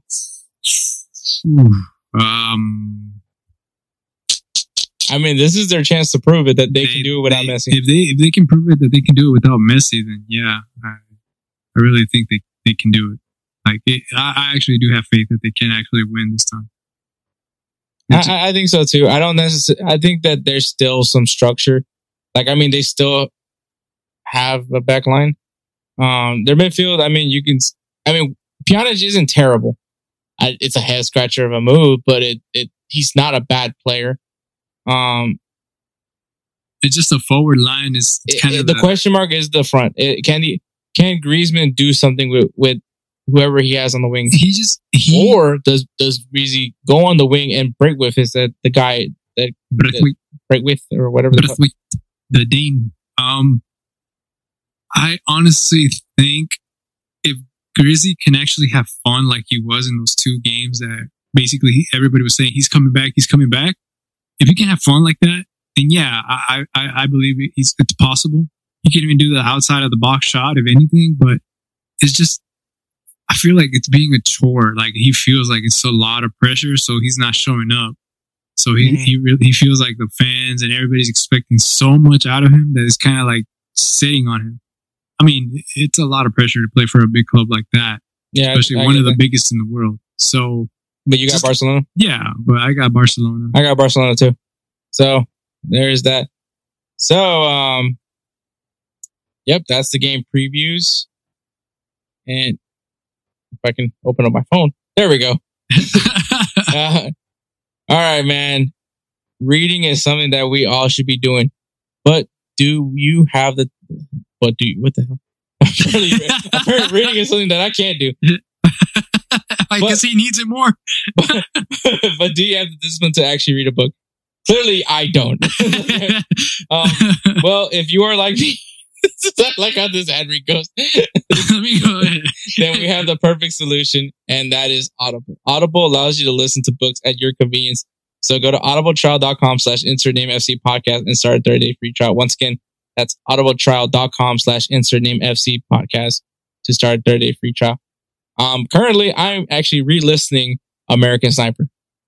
And I actually want to, Audible has some pretty good positive vibes, like positivity kind of books. Like they tell you like this is what you should feel, what you should think, instead of having those negative thoughts and stuff. And then sometimes, you can just listen to those books. You don't even have to be like, you just listen to the quotes that are in the books. And I mean, I know Hector has been in love with Matthew McConaughey's book, Green Line. There you go. And then he also said something else. All right. There you go. I was just waiting for that. Yeah, I was just waiting for that. But yeah. Bruh. Yeah. Okay. Let's see your representation of him and Magic Mike. No. Okay. Then there you go. But anyways, I mean, I don't know the song. Did you watch Magic Mike? No, but I just saw the previews and stuff. But anyways, so the only thing I know from Magic Mike is that the song "Pony" by Genuine was predominantly a song that was in it. I kind of figured. I mean, yeah, sexual innuendo referencing all over the place. So yeah, but like I was saying, in Audible, I mean, they got a lot of books. They even have the Rocks book. I'm sure they have. If anyone wants to read anything at all, they have it there. If you, like you said, if you don't have the discipline to read, or if you just don't want to just read, or you fall asleep, or you just don't have the time to actually sit down and read. So then a lot of these Audible books is actually really good to try it out. So just go ahead and go to say, because I can't say I'm audibletrial.com/insert name FC podcast / yeah. So right, it's a / I just say /. Okay, /. So yeah. But yeah, no, I mean, but not only will you starting a 30-day free trial help yourself, but you will also be helping Insert Name FC podcast because that is actually a direct affiliate to us. So there is that. All right, Edward. 3 up, 3 down. And I decided to do something a little bit interesting. This kind of inspired by, so on Tuesday, you guys probably already heard, Insert Name FC and Kelsey from High and Low Sports are actually teaming up to start a network soccer show called, wait for it, Unhinged FC. Goes perfectly. It was also my idea. Well, there you go. Kelsey did not stop at all, even though that was basically our template. Yeah, it's just like the thing we make fun of all the MLS teams for with our title of our show is what we're basically doing with the title of this. Anyways, so Unhinged FC. So for at least for starters, we're going to be covering the Champions League. So we'll be featured on Tuesdays and Wednesdays because those are going to be match days for Champions League matches. But obviously the goal will be to also do tournaments. So like Gold Cup, World Cup, Euros. Euros is also going to be coming this summer. So you'll hear me and Edward talk about European international games. But yeah, so it's going to be me and Edward and Kelsey from the High and Low Sportscast. This Sportscast? High and Low Sports. Sorry, Kelsey. Sorry, I tried. And Kelsey's a really awesome, chill person. So yeah. He's really laid back. But anyway, so, I mean, if you heard the preview, you got to kind of hear a look. Weirdly enough, I think we all gelled pretty well. Even though, I mean, I've talked to Kelsey just because of all the board meetings that we do for Unhinged. But that was your first time interaction. We were just shooting the shit. And dude, I was like, I think we talked to him for like a good 30-something minutes, maybe an hour, I think. I think we were like saying, okay, yeah, now it's time to go to bed. Yeah. And then we were just still talking and stuff. All right, guys, we got to go. Yeah. So it was one of those. So, I mean, I think we're going to be a great group. Hopefully we get to see some guys from across Unhinged to kind of also join in to just be part of the discussion. Even if they don't know much about soccer, I mean, just if they want to, learn or anything like that, obviously you, me, Edward, and you guys are welcome too. You, me, and Edward. Yeah. You, me, and Edward. You, me, and Dupree. Somebody over here. You, me, and Edward. Apparently, it's not only that he can't read, but he can't see who's in front of him. Because I'm like, Edward, clearly I can't. I mean, Kelsey, me, and Edward. I think we'll be a great group. Yeah. Anyways, but yeah, so we'll catch us Unhinged FC. You'll catch us on Tuesdays and Wednesdays. At least for Champions League wise, and then once we get to like the tournaments and all that, you'll see by match day. Yeah, but yeah, so make sure, yes sir, stay tuned for that. But yeah, so when we were kind of shooting the shit with Kelsey, we were talking about being a '90s kid, because we were all from the '90s. And I mean, obviously, if you're from the '90s, you're like 88, 87, even all the way to like 90. So like if you were born in the late '80s and early '90s. I feel like you have the right to say you're a 90s kid. Yeah. So I was born in 91. So I was 89. So if you were able to at least remember a big chunk of the 90s, yeah, then you're a 90s kid. Yep. So this is the inspiration for this, which is 3 Up, 3 Down, being from the 90s. So Spencer's bottom 3 is school uniforms. That's true. They suck. They suck so much. Power sports that I couldn't afford. I'm guessing he means like dirt biking.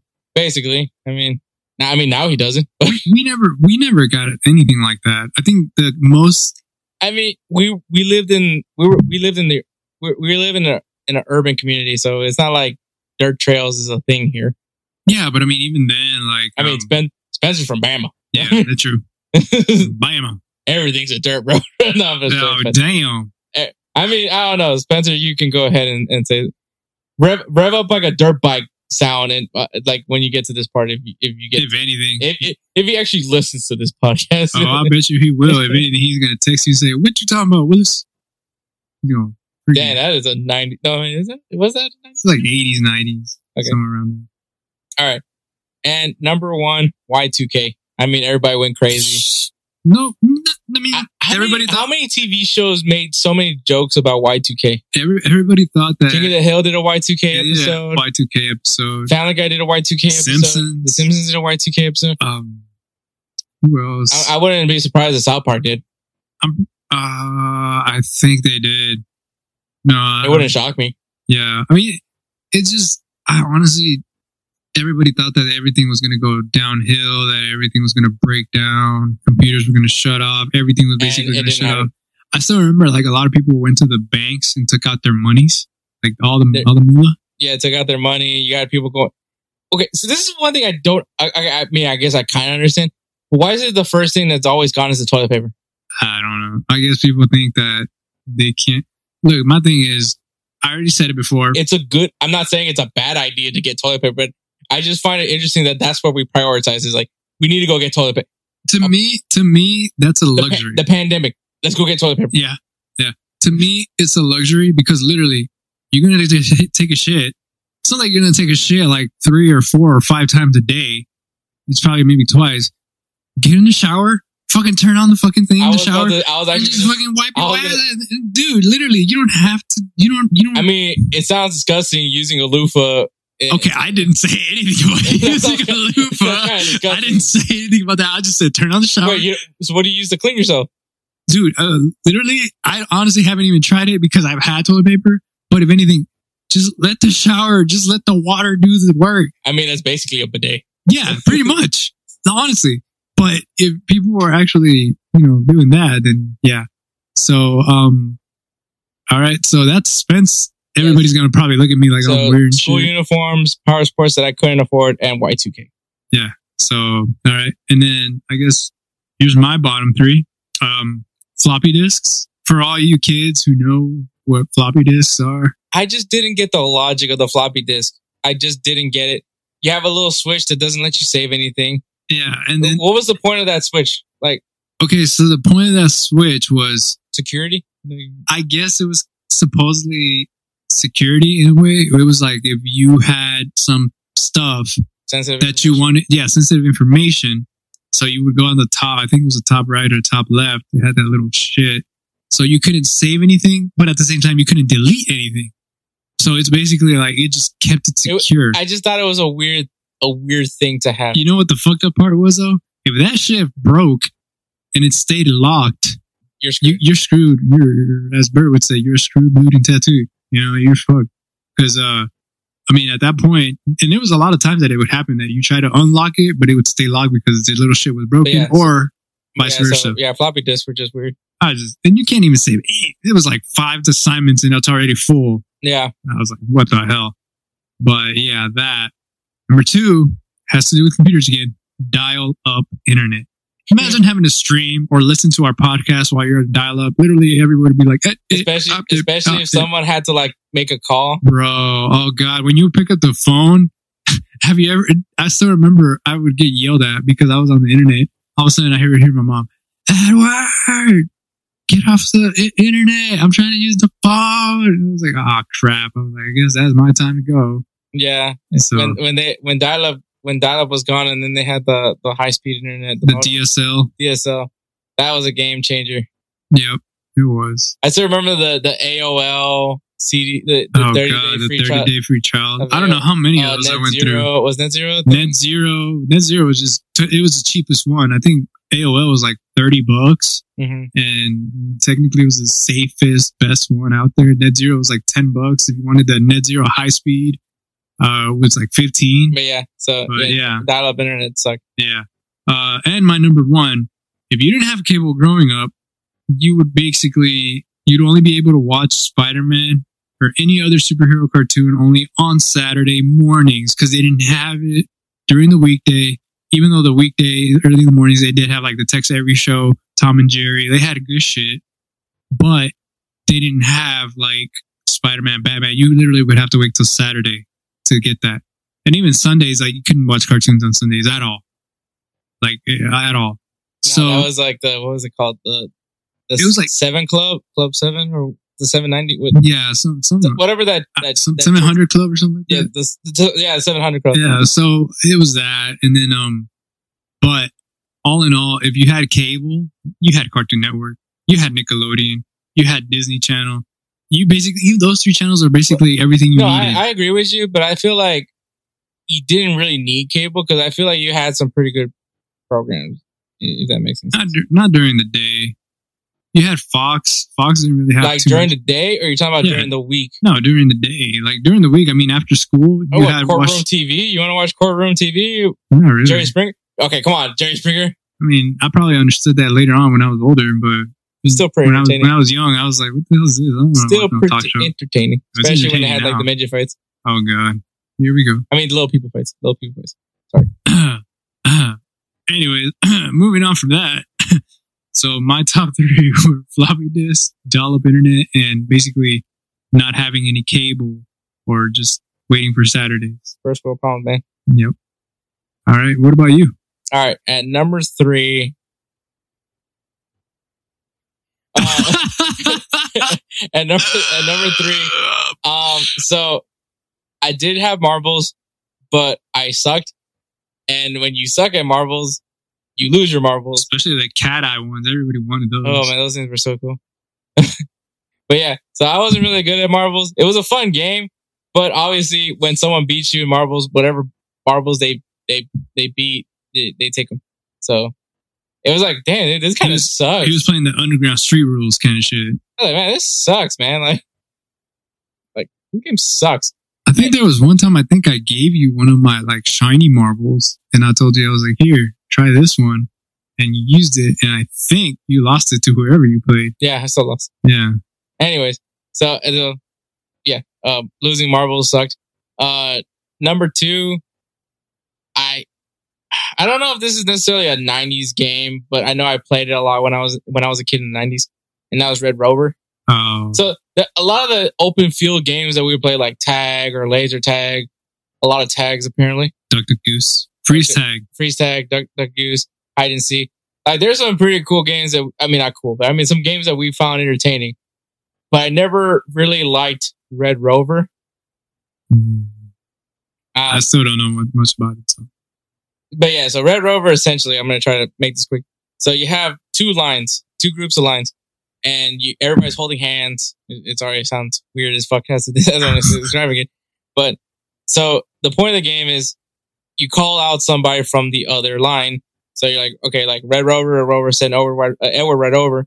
You would run and would try to like break one of the links. So like one of the people, like one of the hands of the group of hands.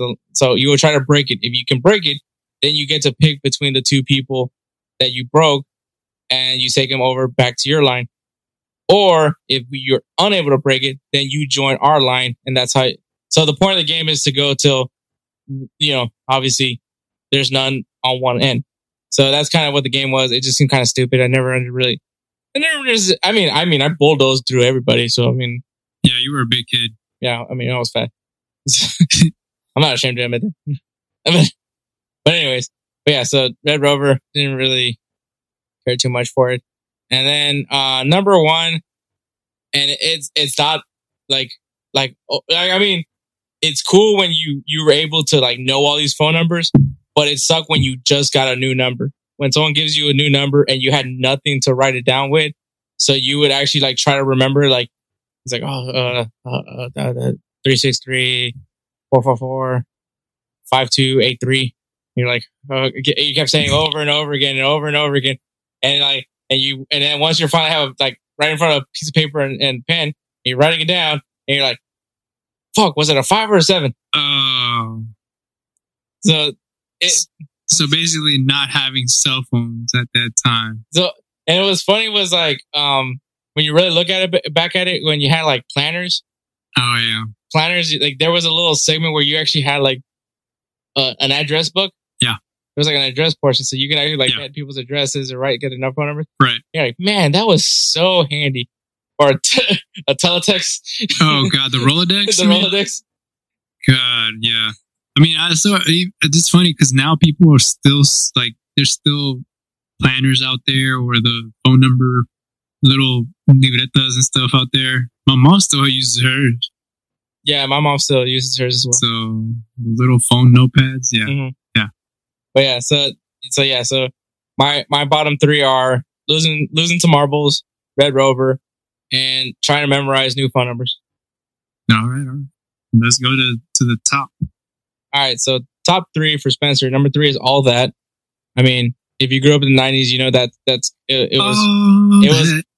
it was our SNL. Basically, it was our, and actually Kenan Thompson, weirdly enough, is now SNL. Yeah, so that's really wild. But I mean, it's crazy to think now. A lot of the not the characters, a lot of the actors that were in that show, because you had Amanda Bynes. Okay, well, Amanda Bynes kind of fell off. But she had her own show right after that. She had like, as far as a child, she had a lot of success. Yeah, I mean, she was also in a lot of movies. Yeah, but I mean, like, you had I think the last time I saw her was like Easy A. Oh, really? Oh yeah, she was. Yeah, she was the Christian girl. Yeah. Yeah, Nick Cannon, which I mean, I guess you can say has had a lot of success, mainly in the hosting. Smiling Out, Masked Singer. America's Got Talent, but I think now Terry Crews has that. Crews is the one who's doing it now. Gabriel Guesses.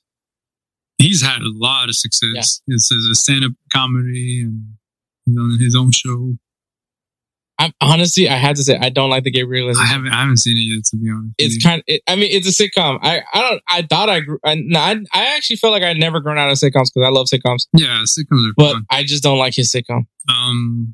Yeah, but there's been a lot of people that go through all that and then they actually make it out, pretty good. So, I mean, yeah, it's a really good show. It was an awesome show. They had the little skits going. They had the so that was Amanda. Oh no, that was Amanda Bynes. Yeah.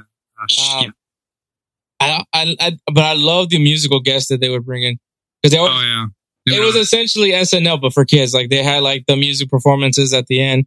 So I thought that was really cool. But yeah, so All That was definitely a great show. I'm like, man, I always wanted an All That shirt. I don't know what it was, but I thought they were so cool. Sports teams jackets. So I'm guessing Spencer's referring to the starter jackets. Like if you're in a sports team in school. But like, it's crazy how popular those things are now. Yeah.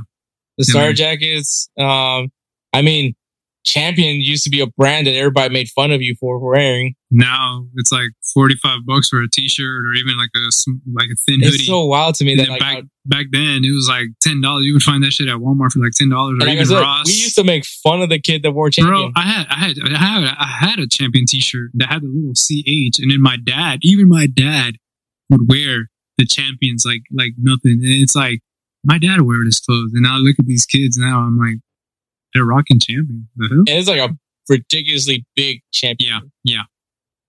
But yeah, so sports team jackets, and then number 1, childhood, just because it was just so much simpler.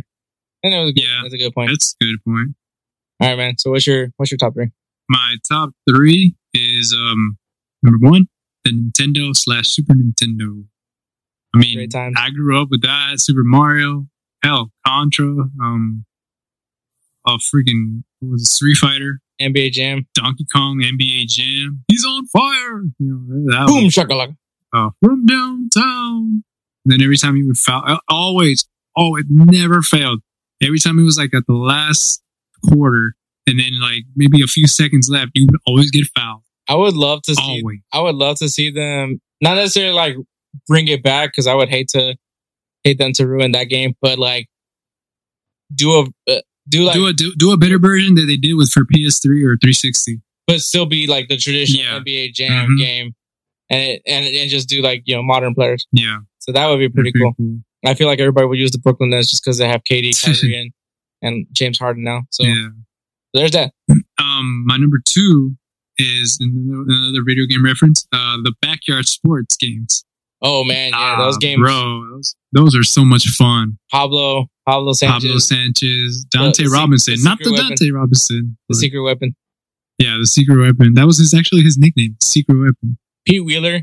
I feel like Pete Wheeler and I mean Pablo is going to be the best player in the game, but Pete Wheeler was ridiculously fast. Yeah, and then what you call it? I think Dante Robinson was ridiculously fast. He was short, but he was ridiculously fast. Because I remember, and whenever I played backyard baseball, I would use Pete Wheeler. I would just have him bunt, but he always gets on base. Yeah. But okay, so for those people who don't know what backyard sports are, those backyard games that you would buy on PC, and then I think soccer came off PS1. They still make them now. Soccer was also on the PC. Oh, okay. Well, they still make them now, but they're just so next generation. Like it looks 3D, but before it was just like the little 2D pictures. I think I saw one for the football one, and like Pablo doesn't even look like Pablo. Yeah, they changed them up so much. But it's like they have the randomized kids who they bring in, but they also have like the football stars or like soccer stars. Yeah, I mean, they had like KG, Lisa Leslie for the NBA one. They even had hockey. They had baseball. I mean, they had all the sports basically because they got the license. The licensing from them. I think it was like 2002 where they got the licensing for like football. Yeah, so it was pretty cool, man. I mean, it was just a fun game. But yeah, I totally agree. Yeah. Okay, and my number 1 is, this is for all my Batman fans out there, Kevin Conroy as Batman and Mark Hamill as the Joker. That, by far, to me, is the best Batman out there. The WB. Yes, the Warner Brothers, the WB Batman. That, by far, is the best Batman voiceover and Joker voiceover. They even reused them for Arkham, for the Arkham games, man. Like, that shit is awesome. Even for the newer movies nowadays, they would use them as well. But that's my shit. So number 3, Nintendo / Super Nintendo. Number 2, the backyard video games, and then number 1, Kevin Conroy as Batman and Mark Hamill as Joker. So if you guys are listening, Kevin Conroy, Mark Hamill, giving you all a shout out. All right. So for me, at number 3, I have Chuck Taylor's. Kind of what we were saying about Champions. Even though I think everybody loved Chuck Taylor's. Obviously I did too. Mainly just because growing up for me, I had I was only allowed to have 2 shoes every school year. One was my church shoes and then one was my everyday shoe. And so Chuck Taylor's were just kind of like the easy choice because I could play soccer in them. I could play basketball in them. I could do anything with them, and they actually look pretty cool as they get worn out. Yeah. So Chuck Taylor's were just, and it was just very cheap. Yeah. Very cheap.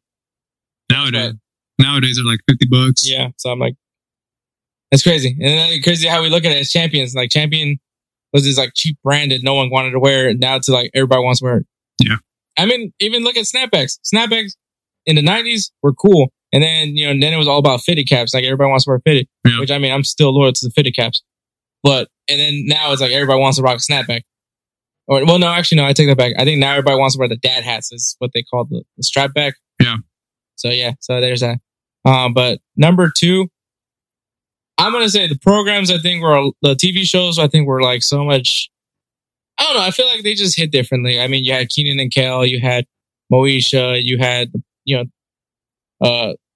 Fresh Prince of Bel-Air. Family Matters. I think Fresh Prince of Bel-Air is going to be untouched. I think no one can, Martin. Yeah. But even the TV shows, man, I think the TV show, I mean, we mentioned Batman. Yeah. I mean, the Spider-Man series, I loved it. X-Men series. We had Power Rangers. I mean, take it for what you want. Pokemon, Digimon. I mean, Nickelodeon, man, Nickelodeon was awesome. Yeah, it was. Legends of the Hidden Tomb. Yeah, Hey Arnold, the Rugrats. There's a bunch of good stuff, man. Yeah, it really was. All right. So at number 2, and at number 1, I think it was just like, we just came from a simpler, kind of like going with Spencer. It was a simpler time, but I mean, like, we went out and played. I mean, you know, we weren't at home. Jesus Christ, Robo. We weren't just in the house. Like, you know, we were, I don't know if you guys heard Robo just snore, but, we were not just in the house. I mean, like, at the end, like, after we got done with our homework, we would kind of just go to the park and play. Shit. I think and then come back, like, before it got dark. Remember high school? As soon as school let out, we wouldn't even do our, like, after school programming or whatever. Like, sometimes we just go and play in front of the school. Yeah, we just play soccer. Played soccer in front but that of was school like obviously like in that was 2000s, but yeah, but still. No, yeah, I totally agree. But yeah, so to reiterate my top three, Chuck Taylor's, the TV shows, and just going out and playing. Yeah, I mean, I agree with you. Remember when we got the ball stuck up in the tree? Yeah. And then, like, years later, it finally fell down. It fell down on its own. Yeah. I remember damn, man, R.I.P. to Mr. Raymond. But Mr. Raymond came out with his fishing rod trying to get it out. I don't know what he was going to do with a fishing rod, but he went for it. I'll give him that. So shout out to Mr. Raymond. R.I.P. R.I.P. Mm-hmm. But yeah, so that's the show. I want to give a shout out to Unhinged Sports, man. So the way we're dropping these episodes, man. So at Thursdays at 11 a.m. Central Time, it will be the premiere at unhingedsn.com. That is the way you're going to first listen to Insert Name FC's episodes. So if you're listening to this from Unhinged Sports, from unhingedsn.com, thank you. But immediately after, it will be made available for Spotify, Apple Podcasts, Pandora, or wherever else you listen to podcasts. But just know that the premiere will be at 11 a.m. Central Time at Unhinged Sports. So at unhingedsn.com. And if you want to be notified of when we drop when our episodes are actually available at Unhinged Sports, well, follow them on Twitter at Network Unhinged. So you'll be notified when we're available, so you can click and listen to us, so we can go ahead and win Podcast of the Year. Yeah. Hint. Anyways, but yeah, so shout out to Unhinged Sports, man. Me and Edward and Spencer, we all, thought that this was a great opportunity, and we took it, and we haven't looked back. And so, for sure, we are proud members of the Unhinged Sports Network. So become unhinged. Yeah. Also, shout out to Alejandra Gomez, the creator of the Insert Name SC logo. We love it. Edward loves it. I love it. She made us a really cool graphic. We love her. I love her. What? What? Hi. What you said? Okay, whatever. I said I love her. Hi. Okay. Hi. 2 hours later, hey, I'm bone dry. Jesus Christ, man. Stop being weird. All right. If you guys want a logo to be done for yourself, or maybe you just need a graphic to be done for you, well, hit her up on Instagram at Alec Gomez Graphics. Once again, it's at Alec Gomez Graphics. Hit her up, tell her that what you're looking for, and let her do her work. But yeah, so there's that. And of course, I mean, I don't know how else to give this guy some props, man, but he works hard for us, man. He does so much for us. Yeah. He makes these great beats for our intro and outro. He makes us sound the way we sound. And that, of course, is our producer, Roosevelt Spencer. Still sounds so fucking weird to say Roosevelt. Like I said, the producer of the show. So if you guys like our sound, if you guys like the beats that we have for this show, hit him up at That Guy Dope on Instagram at That Guy Dope. And go ahead and figure out a collaboration with him. Yeah, that dude's amazing. Yeah, I mean, hey man, he made some of the beats for NGU Booby. Yeah. So, I mean, shout out to him. He actually, I believe, did drop I think he dropped a song recently. I know he promoted it on Instagram. So, check out our boy NGU Booby as well. Yeah. Friend of the show. But yeah, man, that is the episode. Thanks for listening, and catch us next week for episode 22. The Ricardo Kaká episode. Yep. One of the best that we don't talk about that much. Yep. Exactly. But he's a beast. He's a beast. All right, man. So catch us next week. Thanks for listening. Take care, guys. Rock with you.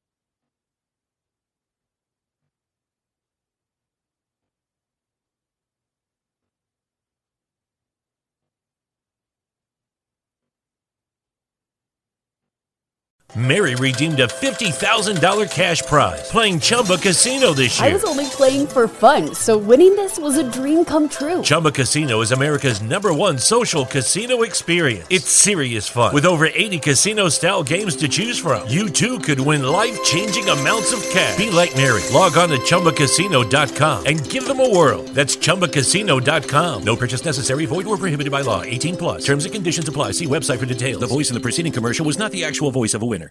When Shopify says you can sell anywhere, oh, they mean it. Woo, hold up. Just got a new sale. Order fulfilled and shipped. Inventory levels good. Whoa, Shopify doesn't mind if you're at sea level. Or on top of the world. You can run and grow your business anywhere. Climbing mountains is never easy, but at least Shopify gives me all the tools I need for my business to hit new peaks! Whether you're selling carabiners or crop tops, start selling with Shopify today and join the platform simplifying commerce for millions of businesses worldwide. We've built the platform so you can keep climbing and grow your business to new heights. With Shopify, you really can sell to anyone, from anywhere. This is Possibility, powered by Shopify. Start selling online today. Sign up for a free trial at shopify.com/free22. Shopify.com/free22. Shopify.com/free22. Internet connection required. Not available on mountaintops or seafloors.